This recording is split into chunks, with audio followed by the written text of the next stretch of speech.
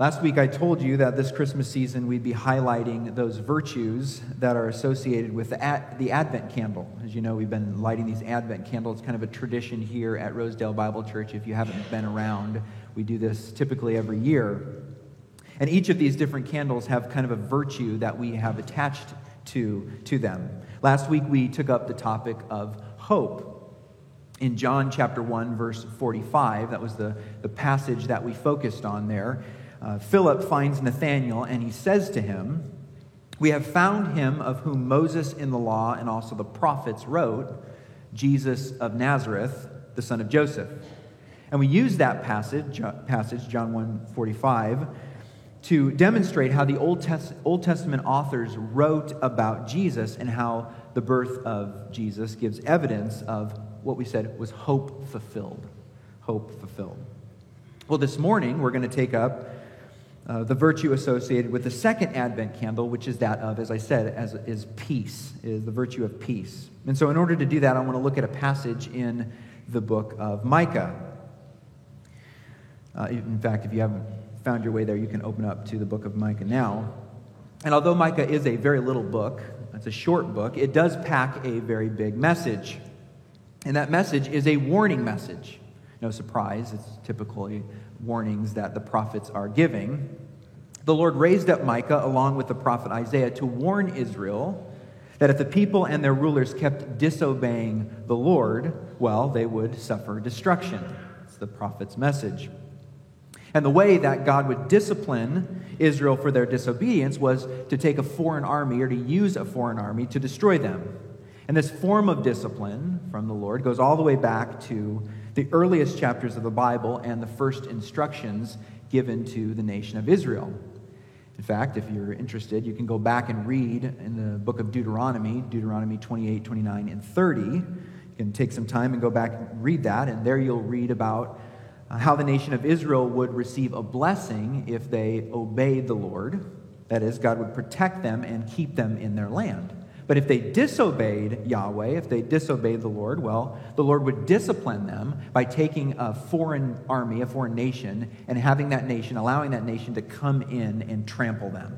And then he would take the nation of Israel and he would remove them from their land. That's kind of the standard way that God disciplines the nation of Israel. And we see that at the end of the law, Deuteronomy 28, 29, and 30. However, God never disciplined his people without bringing a prophet first. He would always bring a prophet, and he would use that prophet to call the people to change, to call them back to the word of the Lord. And that was Micah's task. That's what Micah was called to do. And so if you have your Bible open to the book of Micah, you'll notice this book is structured into three messages. Each of these messages begins with the word "hear." Chapter 1, verse 2, you can look down and see it there. "Hear, you peoples, all of you. Pay attention, O earth, and all that is in it." This is kind of the first message. Chapter 3, verse 1, again, "And I said, Hear, you heads of Jacob, and rulers of the house of Israel." The second message. And then finally, in chapter 6, verse 1, the third message begins. "Hear what the Lord says." And so, if Micah were a preacher, which I guess a prophet is kind of a preacher, he was kind of a preacher of his day, this book would contain a three-part series, a series with three different messages. That's the book of Micah. The first message is a direct warning that judgment is coming. In this section, Micah names numerous cities. He points out how those cities are polluting the entire nation. Not unlike our day, according to Micah, there was rampant idolatry and covetousness all over in his day. And so these people took advantage of the poor and they benefited through illegal means. That's the first message. The last message, which starts in chapter 6, is a call for Israel to trust in their God, to trust in Yahweh. The sermon opens with a courtroom scene in which God calls the people forward for judgment. Although they confess their sins, there's this question about how they might make good for their sins. What are they to do to make good for the sins that they've committed? Of course, what was true in their day is true in ours, and nothing but the blood of Jesus can wash away their sins. And so, God didn't want Israel necessarily to make up for their sins. That's not what he called them to do. What he wanted them to do was actually a very popular verse. Maybe you've memorized it. It's in Micah chapter 6, verse 8. You can look down and see that. He has told you, it says, "O man, what is good? And what does the Lord require of you? But to do justice, and to love kindness, and to walk humbly with your God." This is Micah's way, essentially, of saying that God doesn't want extravagant gifts. He doesn't want sacrifice. Really, what he wants is our heart. That's kind of what Micah is saying here to the people. God wanted the people's hearts. Well, the message that I want to focus on this morning is the middle one, the one that sits between these two. And we won't look at the whole message. We're just going to look at a part of that message. The second message is one of hope. In this message, Micah gives Israel a picture of the future. And this picture contains a promise that peace is in Israel's future, which again is the topic this morning, peace. And that peace will come through, you guessed it, a deliverer, a ruler that God would raise up to bring peace to the people. And that ruler would come from a trivial place called Bethlehem, which is what we read this morning, which Eli read to us so eloquently this morning. And so, this morning we'll see how 4 promises, this is our big idea this morning, 4 promises reveal God's formula for peace. 4 promises reveal God's formula for peace. And if you want a kind of a purpose statement to attach to that, if you're taking notes, you might say, so that we might find peace this Christmas season. And so that is our goal this morning. 4 promises reveal God's formula for peace so that we might find peace this Christmas season. We're going to start at Micah chapter 4. Look at chapter 4, verse 1. It says, "It shall come to pass in the latter days." That's how Micah begins this part of the prophecy. It shall come to pass in the latter days. This is a common phrase. If you're a student of the Old Testament, you read this phrase from time to time. It's a common phrase used by the prophets, and it's a clue to the listener, it's a clue to us, that what is about to be said has something to do with the future promise of Messiah. He's speaking about a future promise, and it relates to Messiah, the deliverer that's going to come. Standing from our place in history, of course, we know that the latter days refers to that period of time between Jesus' first coming and Jesus' second coming. That is, the latter days. You remember Hebrews 1:2, which is a verse I often quote, which speaks about in the past God spoke through his prophet. But it says there in Hebrews 1:2, in these last days he has spoken to us through his Son, which is Jesus. And so the latter day period is the period between Jesus' first coming and Jesus' second coming and the millennial reign. And central to that latter day promise is the promise of a future kingdom, which is what we're going to see in this passage this morning. And that this gives us the first promise that reveals God's formula for peace. And so a future kingdom, reveals God's formula for peace. This is the first promise. Micah speaks specifically about this promise in verses 1 through 8. Look at verse 1 again. We'll continue reading that. "It shall come to pass in the latter days," he says, "that the mountain of the house of the Lord shall be established as the highest of the mountains, and it shall be lifted up above the hills, and peoples shall flow to it." Here we have a picture of a new Jerusalem with a rebuilt temple. And not only that, but it appears here that the geography has actually changed in Israel.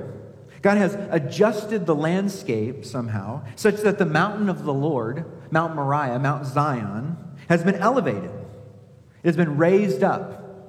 And of course, before we kind of write this off as figurative language, the prophet Zechariah writes about topographical changes that will happen in the future in Israel. When the Lord returns, listen to Zechariah chapter 14, verse 4. Zechariah 14:4. "On that day," this is speaking of the Lord's return, "on that day his feet, Messiah's feet, shall stand on the Mount of Olives that lies between Jerusalem on the east And the Mount of Olives shall be, it says, split in two, from east to west by a very wide valley, so that one half of the mount shall move northward and the other half southward. Both Micah and Micah here and Zechariah in chapter 14 envision a future Jerusalem with topographical changes that allow for this temple to be elevated, to be raised up from where it currently sits. And so it's no wonder that in verse 2, Micah writes, "Come, and many nations shall come and say," verse 2, "Come, let us go up to the mountain of the Lord, to the house of the God of Jacob, that he may teach us his ways, and that we may walk in his paths. For," or maybe better translated, "indeed, out of Zion shall go forth the law, and the word of the Lord from Jerusalem," it says. We know God promised Abraham that all the families of the earth would be blessed through Abraham, Genesis 12, verse 3. Well, here we see one of the ways that this promise is fulfilled. It's through the sons of Abraham that the nations of Israel here, all the nations, learn how to walk in the law. They walk according to God's commands, walk or live according to the glory of God in this future day that Micah is predicting, or Micah sees. And in verse 3, we see the effects of all of this. Picking it up in verse 3, "He shall judge between many peoples and shall decide disputes for strong nations or for numerous nations far away." Here's the result.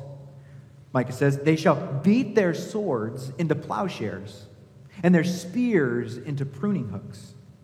Nation shall not lift up sword against nation, neither shall they learn war anymore."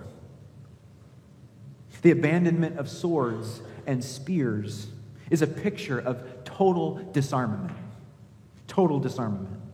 The perpetual arms race will come to an end. Combat training will be a thing of the past. If you're inclined to pack heat, you won't need to do that anymore. Not in the future kingdom. The art of war will be replaced by the art of peace. How different is this vision of the future than the world in which we live? It's quite a different world. Jesus described our world, Matthew 24. "You will hear of wars and rumors of wars. For nation will rise up against nation and kingdom against kingdom." Even in our day, we see this. I mean, we know of 2 wars that we can think of right now that are going on. And these are the only wars that our media allows us to hear about. There are plenty of other wars that are going on as well, which we just don't know about. We know that whatever efforts in this world right now, whatever efforts might be made in this world to pursue peace, such efforts are made with a qualification, because the world has been poisoned by sin and depravity, and no lasting external peace can be found until the Prince of Peace, Jesus, returns to establish his kingdom fully and forever, as we see here in this passage from Micah. Micah's picture of the future kingdom is colored in even more in verses 4 and 5. "But they shall sit, every man," it says, "under his vine and under his fig tree, and no one shall make them afraid. For the mouth of the Lord of hosts, the Lord Almighty, has spoken. For all the peoples walk, each in the name of its God." This is kind of his way of saying now that's what they do. For each person walks in the name of his God. "But we," he says, "will walk in the name of the Lord our God forever and ever." The vine and the fig tree are symbols of security, prosperity. Both provide abundant fruit. I have a fig tree in my backyard, and it's just amazing how much fruit comes from that fig tree. A vine as well. In verse 5, the prophet says, "We walk in the name of the Lord." This "we" is the Jews and the Gentiles, both Israel and the nations that have come together to worship the Lord. All have come to the mountain of the Lord. All will flock to the Lord. What can this picture of a future kingdom teach us about how to live today? If in the future it is God's plan to teach us his perfect will. That's his future plan, to teach us his perfect will, and that we would walk perfectly in his paths. If God intends to exercise perfect judgment, and for us to pursue perfect peace, as it is explained here, well, how then shall we live? What's our calling today? Should we, as God's people, pursue such kingdom virtues even now? Well, God's future promise of peace is always portrayed as a motivator for faithfulness in the present. It's always a motivator for faithfulness in the present. One example would be Titus 2. Titus 2, verses 11 through 14. You can write that down, and I'll read it to you. Titus 2, 11 through 14 says, "For the grace of God has appeared." Jesus has come. The grace of God has appeared. He is here, bringing salvation for all people, training us to renounce ungodliness and worldly passions, and to live, he says, self-controlled, upright, and godly lives in the present age. Saving grace is sanctifying grace. That's what he's saying. And then he goes on and he says, waiting, as we live these upright lives, we're waiting for the blessed hope, for Jesus to come again. The appearing of the glory of our great God and Savior, Jesus Christ, who gave himself for us to redeem us from all lawlessness and to purify for himself a people for his own possession who are zealous for good works. Again, God's future promise of peace is always portrayed as a motivator for faithfulness in the present. We don't just look forward to these things. We live now in light of eternity. That's our aim. It's by design that God has revealed his future kingdom as a formula for peace and for peaceful living. That we would this is the goal, that we would fight tooth and nail against the flesh, against the world, and against the devil, to proclaim and model the excellencies of his glorious future kingdom. We should look like that kingdom as much as possible here. This is why we're ambassadors of the King. In a sense, when people walk in this church, when they walk in this building, when they walk in our home, when they walk into a relationship that we have with them, they should enter into the kingdom as much as possible. Again, it's sin-stained, but this is our goal as we look forward to those future promises. And so, Paul says in Ephesians 4:1, walk in a manner worthy of the calling with which you have been called. Looking again to the book of Micah, look down at verses 6 and 7. In that day, declares the Lord, I will assemble the lame, gather those who have been driven away. They have been put in exile, dispersed. He will gather them. And those whom I have afflicted. And the lame I will make the remnant, verse 7. And those who are cast off, a strong nation. And the Lord will reign over them in Mount Zion, from this time forth and forevermore. In these verses, we see the nation of Israel depicted as weak, lame. They're scattered, they're wounded. They're a nation in exile, and they have no shepherd. Yet, God says he will assemble the lame. He will gather them. He will make the remnant a strong nation.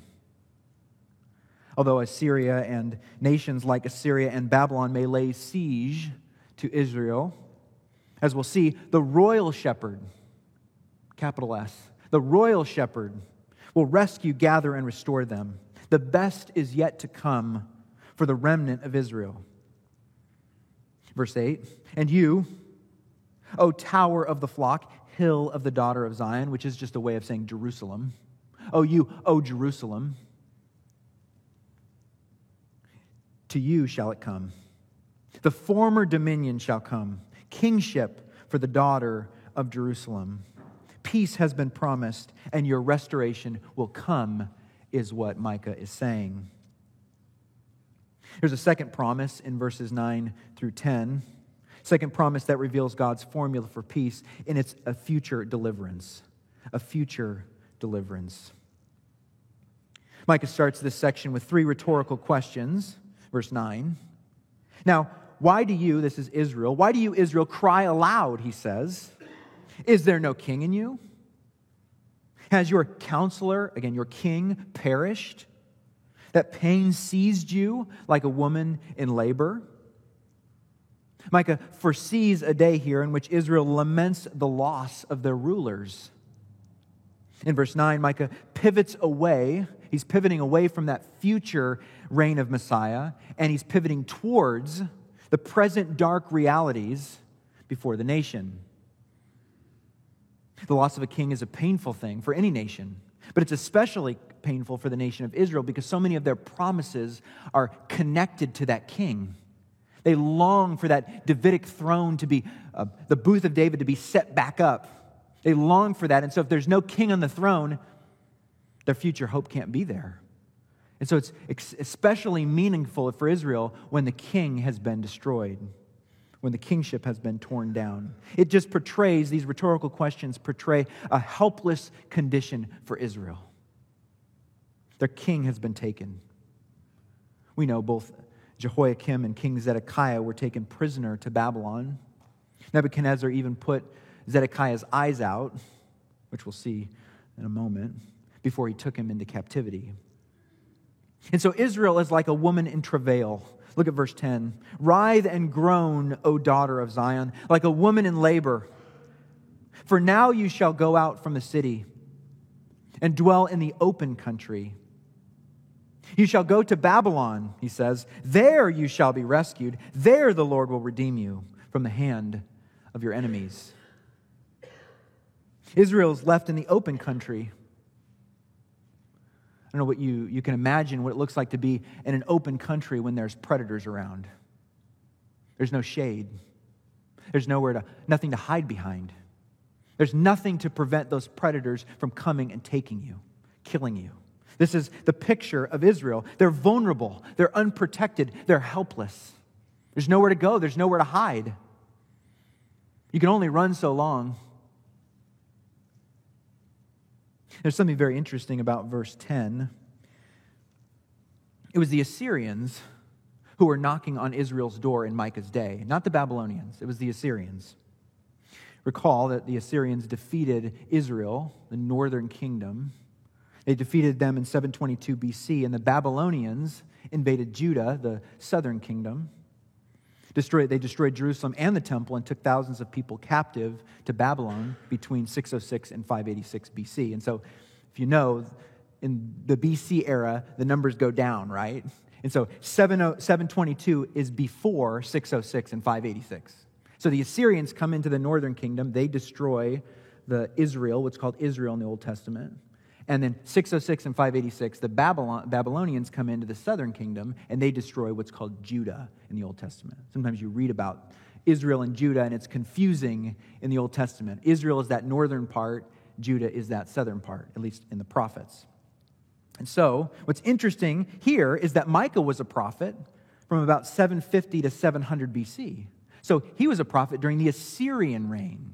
The Assyrians hadn't yet been defeated by the Babylonians. Yet, what does Micah say here? He speaks of Babylon taking them, or he speaks of the Babylonians invading Judah. So this is roughly 100 years before that happens. Micah speaks to it. And so you read there in verse 10 that they'll dwell in the open country and shall go to Babylon. Well, how in the world would Micah know that they would go to Babylon? The Babylonians weren't even a major power in his day. Well, it had to be from the Lord, right? The Lord had to give him this prophecy. He had to tell him these things. And so here we have Micah making a prophecy, a future prediction that Babylon would eventually defeat the Assyrians, and they would be the ones that would come in and destroy Israel. And Micah even goes further. He tells us, there you shall be rescued. There the Lord will redeem you from the hand of your enemies. Notice that the deliverance won't come from Jerusalem. It will come from somewhere else. And he emphasizes it by using that word there twice. It's from Babylon that redemption will come. You may have heard the Hebrew word goel, gael. This is the word that is roughly translated as kinsman redeemer. Maybe you've studied the book of Ruth and you've read that word or discovered that word. God is a goel. He's a kinsman redeemer. Well, that's the word that is used here. There, that is from Babylon, you will be rescued. There, that is from Babylon, the Lord will redeem you. He will be there, from there, your goel, your kinsman redeemer. This word is a picture that the Lord is a kinsman redeemer. It's a picture of one who is obligated. He is an obligated family protector of his people. He is obligated as Israel's kinsman redeemer to come to their aid. He must do it, which fits the overall picture of God in the Old Testament. I mean, God is a father. He is a father. God is a husband. God is spoken of as a husband, Isaiah 54. The Old Testament speaks of God as one who redeems the property of Israel. He redeems their freedom. He avenges them against their enemies. God secures their posterity, their descendants for the future. In all of these ways, God is portrayed as a kinsman redeemer. How important it is for a father to model God in this way. Imagine children that grow up in a home where a father doesn't take care of his children, doesn't protect his kids, training his kids for giving them a picture of a father that isn't like the father in the Bible, isn't like this kinsman redeemer that protects his people, protects his family. That's the God that's redeeming Israel. Even though they've been taken captive into Babylon, God is that kinsman redeemer that is going to protect and rescue his nation, his people. And so specific to these events, we know that God will actually do that through a different king, through a man named Cyrus. Cyrus gets some crazy idea that he's going to send all the people back to Jerusalem. And he does that. And so God rescues his people through Cyrus. So God is rightly called the Goel of Israel. And yet we know that the ultimate Goel, the ultimate kinsman redeemer, goes by another name. Does he not? Philippians chapter 2, verses 6 through 11. Very familiar passage. It says, who, this kinsman redeemer, though he was in the form of God, he did not count equality with God a thing to be grasped, but he emptied himself. He emptied himself by taking the form of a servant, being born, it says, in the likeness of men. And being found in human form, he humbled himself by becoming obedient to the point of death, even death on a cross. Therefore, God has highly exalted him and bestowed on him the name that is above every name, so that the name of Jesus, every knee should bow in heaven and on earth and under the earth, and every tongue confess that Jesus Christ is Lord, to the glory of God the Father. Jesus is the ultimate Goel. He is the ultimate kinsman redeemer. Every act of God as kinsman redeemer in the Old Testament is like a single tile in a mosaic. And all those acts collect and pool and are fulfilled in the person and work of the Lord Jesus Christ. It was Jesus who came in the form of a servant, who was born in the likeness of men. It was Jesus who came first to bear the sins of many, and who will return again, as Scripture says. A second time, Hebrews 9:28 says, not to deal with sin. He will not return again to deal with sin because he did that the first time. He'll return to save those who eagerly wait for him. Yet, in Micah's day, both of those advents are yet future. Both the first coming and the second coming. They're yet to come from Micah's vantage point. And so the picture we have of Israel in verses 9 through 10 is of a suffering nation. And yet that suffering will give way to joy. The labor pain illustration is significant. Although labor pains are difficult, there is joy to be found at birth. So Israel's travail will bring forth a day of deliverance. Thus, a future kingdom and a future deliverance reveal God's formula for peace. Verses 11 through 13, we find a third promise. We find that a future conquest reveals God's formula for peace. A future conquest. Remember again the verse where we started in chapter 4, verse 1. It shall come to pass in the latter days. Micah began by giving us a picture of a future kingdom. He looked way out into the future. After the geography had been changed and the mountain of the Lord was lifted up and all the nations came and worshiped and learned the law of the Lord and glorified God. And we beat our implements of war into implements of peace. That was the first picture he gave us. It was one of Israel's domination, nations gathering together to worship God forever and ever. Verses 9 and 10, Micah adjusts the focus. He brings us back, at least to his day, a period of time preceding those latter days in which Israel would be defeated by her enemies, which is what we just saw. Well, in verses 11 through 13, Micah is going to shift the focus again. And so now we're going to look further into the future to those latter days. He adjusts the focus forward. And his future is that, his focus is those final conquest, or the final conquest of Israel. Verse 11. Now, many nations are assembled against you, saying, let her be defiled, and let her eyes gaze upon Zion. But they do not know the thought of the Lord. They do not understand his plan, that he has gathered them as sheaves to the threshing floor. Arise and thresh, O daughter of Zion, for I will make your horn iron, and I will make your hooves bronze. You shall beat in pieces many peoples, and shall devote their gain to the Lord, their wealth to the Lord of the whole earth. The enemies of God oppose Israel, yet she will destroy them, which is what 12 and 13 says there. God is a divine harvester in these verses. The nations that oppose Israel will themselves be pulverized. As he says here, beat in pieces. Israel is pictured as a goring ox with an iron horn and bronze hooves. These are symbols of strength and power, of endurance and hardness. This is a victory that Israel will have in the future, in the latter days. I think it's impossible to read a passage like this if we're studying our Bibles and to not think about Israel's current situation. It's hard to read this and not think, how does this relate to today? How does this relate to what's going on right now in the nation of Israel? Of course, unless you're living under a rock, you know that Israel's at war with Hamas as we speak.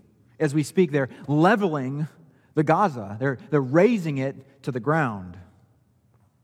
Whenever there's a conflict involving Israel, these passages come to mind, and we wonder what the connection is between current events and passages like this in our Bible. Here are my thoughts, just very briefly. I don't believe it's right to see any of the current events, whether it's these that are happening in our day on the news today or the adoption of Israel as a nation in 1948, as the consummation of biblical events. It's not right for us to do that. We shouldn't read our Bibles into our news app, or if you're old school, your newspaper.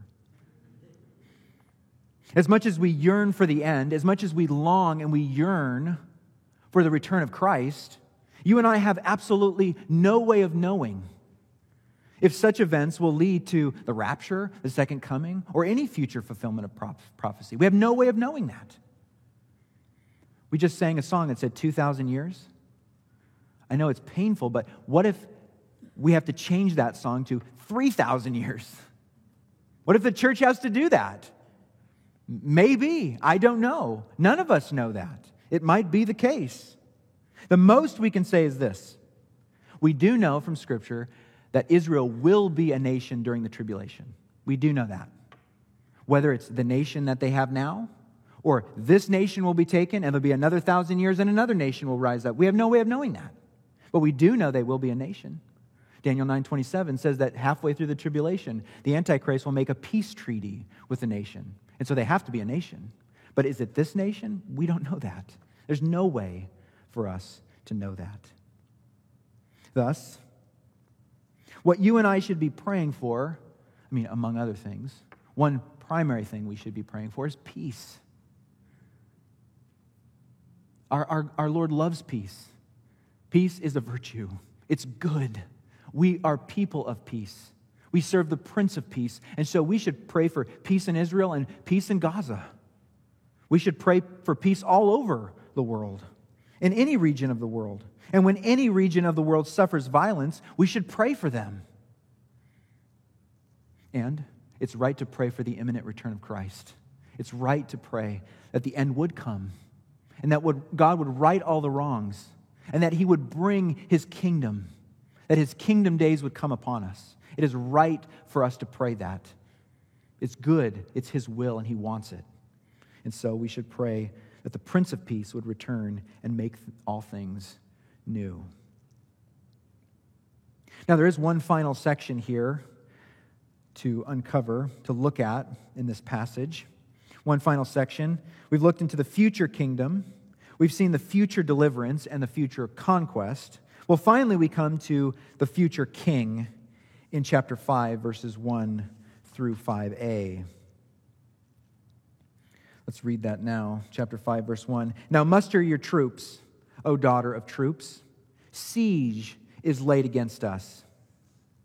With a rod, they strike the judge of Israel. The they there is Babylon. I'll explain this a little bit, but Babylon is striking the judge of, or the king of Israel on the cheek.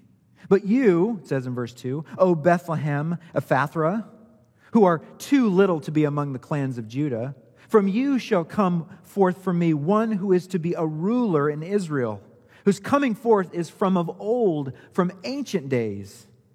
Therefore, he shall give them up until the time when she who is in labor has given birth. Then the rest of his brothers shall return to the people of Israel. And he shall stand and shepherd his flock in the strength of the Lord, in the majesty of the name of the Lord his God. And they shall dwell secure, for now he shall be great to the end of the earth, and he shall be their peace. The first verse here in chapter 5, verse 1 is kind of a bridge, moves from the previous section into this next section. In this verse, a siege is laid up against Israel, and the judge or the ruler of Israel is being struck with a rod on the cheek. Now, some commentators argue that this is Jesus that it's speaking of, but I don't believe that's true. I think what Micah is doing here is he's speaking of those events found in 2 Kings 25, verses 1 through 7. These events are still future to Micah, but these verses contain a prophecy that is fulfilled when Nebuchadnezzar tortures Zedekiah. Listen to 2 Kings 25, verses 6 and 7. Then they captured the king. This is 2 Kings 25, verses 6 and 7. Then they captured the king and brought him up to the king of Babylon at Riblah, and they passed sentence on him. They slaughtered the sons of Zedekiah before his eyes. How horrible of a thing. It killed his children in front of him. And they put out the eyes of Zedekiah, cut his eyes out. They bound him in chains and took him to Babylon. The humiliation of this king is spoken of, I believe, in chapter 5, verse 1. And this humiliation stands in contrast to the greatness of the future king in verse 2. Which is why he says, but you. It's a statement of contrast. But you, O Bethlehem Ephrathah, you're too little to be among the clans of Judah. This title, Ephrathah, distinguishes this Bethlehem from a different Bethlehem. This is the Bethlehem that belonged to the tribe of Zebulun. It was found in Judah, which is the southern region of Israel. And it was the birthplace, of course, of David. It was a special place. Although it was insignificant to Israel. It was too little to even be named. It was too little of a place to be named among the cities of Judah. Joshua 15, it's not named in there. That list of cities. It's not named in Nehemiah 11. John chapter 7, verse 42 speaks of Bethlehem as a village, which is why we sing, O little town of Bethlehem. It was a little place. It was insignificant. Doesn't even show up on the list of cities. If you looked at your Google Maps, it wouldn't be there. Or you'd have to zoom in super far. I don't know. Micah tells us that the ruler of Israel will come from this little town. This little town. How fitting is it? How fitting is it that something so little and so weak might demonstrate God's perfect strength? It perfectly falls in line with everything we know about God.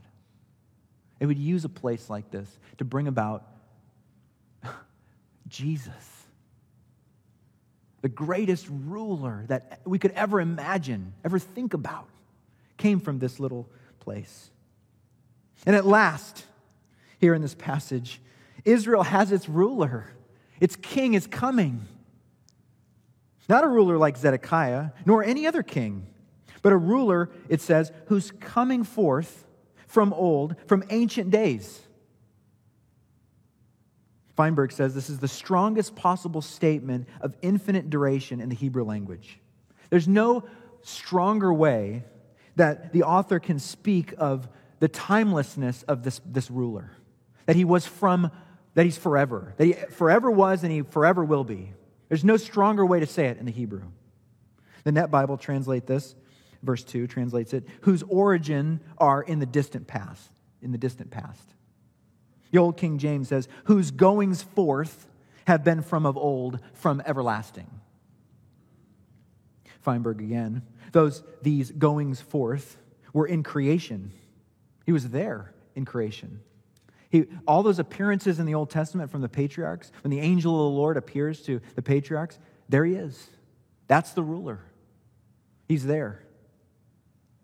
In all these moments throughout the Old Testament history of redemption, Jesus is there. And the New Testament, of course, makes it very clear that Jews understood that this verse was a prophecy concerning the birthplace of the Messiah. They understood that. And that's why we read about it. We read it in Matthew chapter 2. Matthew chapter 2, verses 4 and 6. You remember this verse. And assembling all the chief priests and scribes of the people, Herod, he inquired of them where the Christ was to be born. Herod questioned them, where is this king? Where does he come from? And what did they do? The scribes and the Pharisees, they quoted this verse because they understood that Messiah, the ruler, was going to be born in Bethlehem. And they told him, in Bethlehem of Judea, for so it is written by the prophet, and you, O Bethlehem, in the land of Judah, are by no means least among the rulers of Judah, for from you shall come a ruler who will shepherd my people Israel. And so they understood that the deliverer would come from Bethlehem. Interestingly, verse 3 tells us that Israel will be handed over. They will be handed over to their enemies before this deliverer comes. How fitting. We know this has happened. We know this did happen. She will have been given up to those enemies until she who is in labor gives birth, it says in verse 3.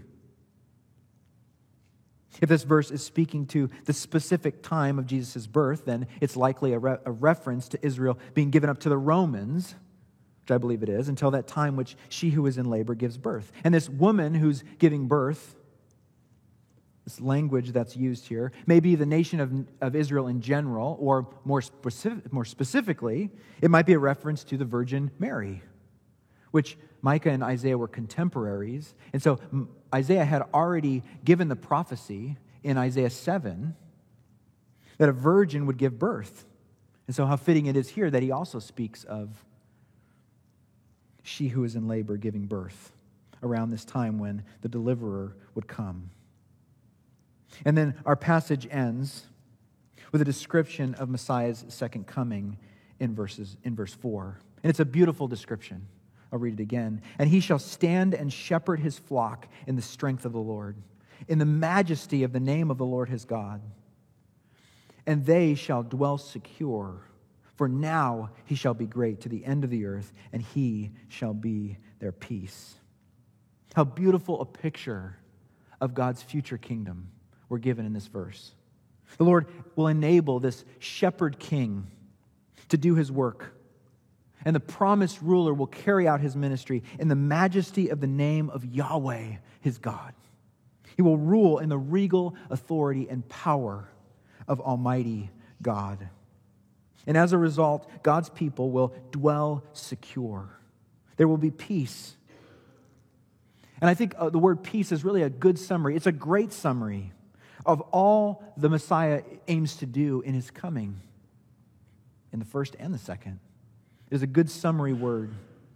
In the context of Micah's prophecy, we've seen that Messiah will defeat Israel against their enemies. He will empower them to overcome their enemies. Messiah will destroy all the weapons of warfare. There won't even be any training for warfare. There will be no need of that. Warfare will not even be possible. Conflict is an impossibility in the kingdom. When the book of Matthew quotes Micah 5:2 and tells us that Jesus is the ruler in question, well, we're given an entirely new perspective on this passage and the Old Testament in general. Jesus is the promised deliverer. Jesus is the new shepherd of God's sheep. And it's through him that a life of security can be found. It's only through him that a life of security is found. Peter Craigie writes, quote, "To those who feel shut in on every side, like the besieged citizens of Jerusalem who first heard these words, Jesus brings the prospect of deliverance and security. And that is the essence, he says, of the Christmas message. That God brings peace and security. God has brought peace and security through the deliverer, through Messiah Jesus. And no doubt this world is filled with trouble. Apostle Paul said, the days are evil. You remember that? Whether we're threatened by the flesh, the world, or the devil, things are crashing about us. Look again at that last sentence of the text. And he shall be their peace. The Bible promises that this ruler from Bethlehem will be Israel's peace. The question for us is, this ruler from Bethlehem, is he our peace? Has he become our peace? Is he our peace today? Jesus told his disciples in John 14:27, peace I leave with you, my peace I give to you. Peace is ours through the work of Jesus on the cross. And Jesus gives his peace to all those who come to him by faith. We know this passage. We love it. Matthew 11, verses 28 through 30. Come to me, he says, all who labor and are heavy laden, and I will give you what? Rest, peace. Yes, and I will give you peace. I will give you rest. Take my yoke upon you and learn from me, for I am gentle and lowly in heart, and you will find rest or peace for your souls. For my yoke is easy, and my burden, he says, is light. Warren Wiersbe wrote, whenever a prophet foretold the future, it was to awaken the people to their responsibilities in the present. Whenever a prophet foretold the future, it was to awaken the people to their responsibilities in the present. Bible prophecy isn't entertainment for the curious, he said. It's encouragement for the serious. There are a few more encouraging words than those found in Micah 5:4. These are very, very encouraging words. A hope, a future promise hope for all those who have made Messiah their king, who have accepted them and believed in him. Peace is promised to us. And so here is the essence of the Christian message. That through the birth of a Savior from a small, insignificant place, Bethlehem, God has secured for us the most wonderful promise. And that promise is real for all those who call upon him. Yet there's one other thing which is important to this. Hebrews 11:6. It says, and without faith it is impossible to please him. For whoever would draw near to God must believe that he exists and that he rewards those who seek him. Yes, we have to believe in him, but God wants us to believe in a reward. He wants us to look forward into the future and see this future wonderful promise that He has offered to us. This kingdom that's out there that we're a part of. We're those nations that climb up to see that temple and to worship Him and to praise Him in all of His glory and all of His splendor. God wants us to see that and to grab on to that promise. He wants us to see Him as a rewarder of those who seek Him. Faith involves belief in grace today, but faith involves belief in future grace, in those future promises that God offers us. We must believe in the reward. And so 4 promises reveal God's formula for peace. Why?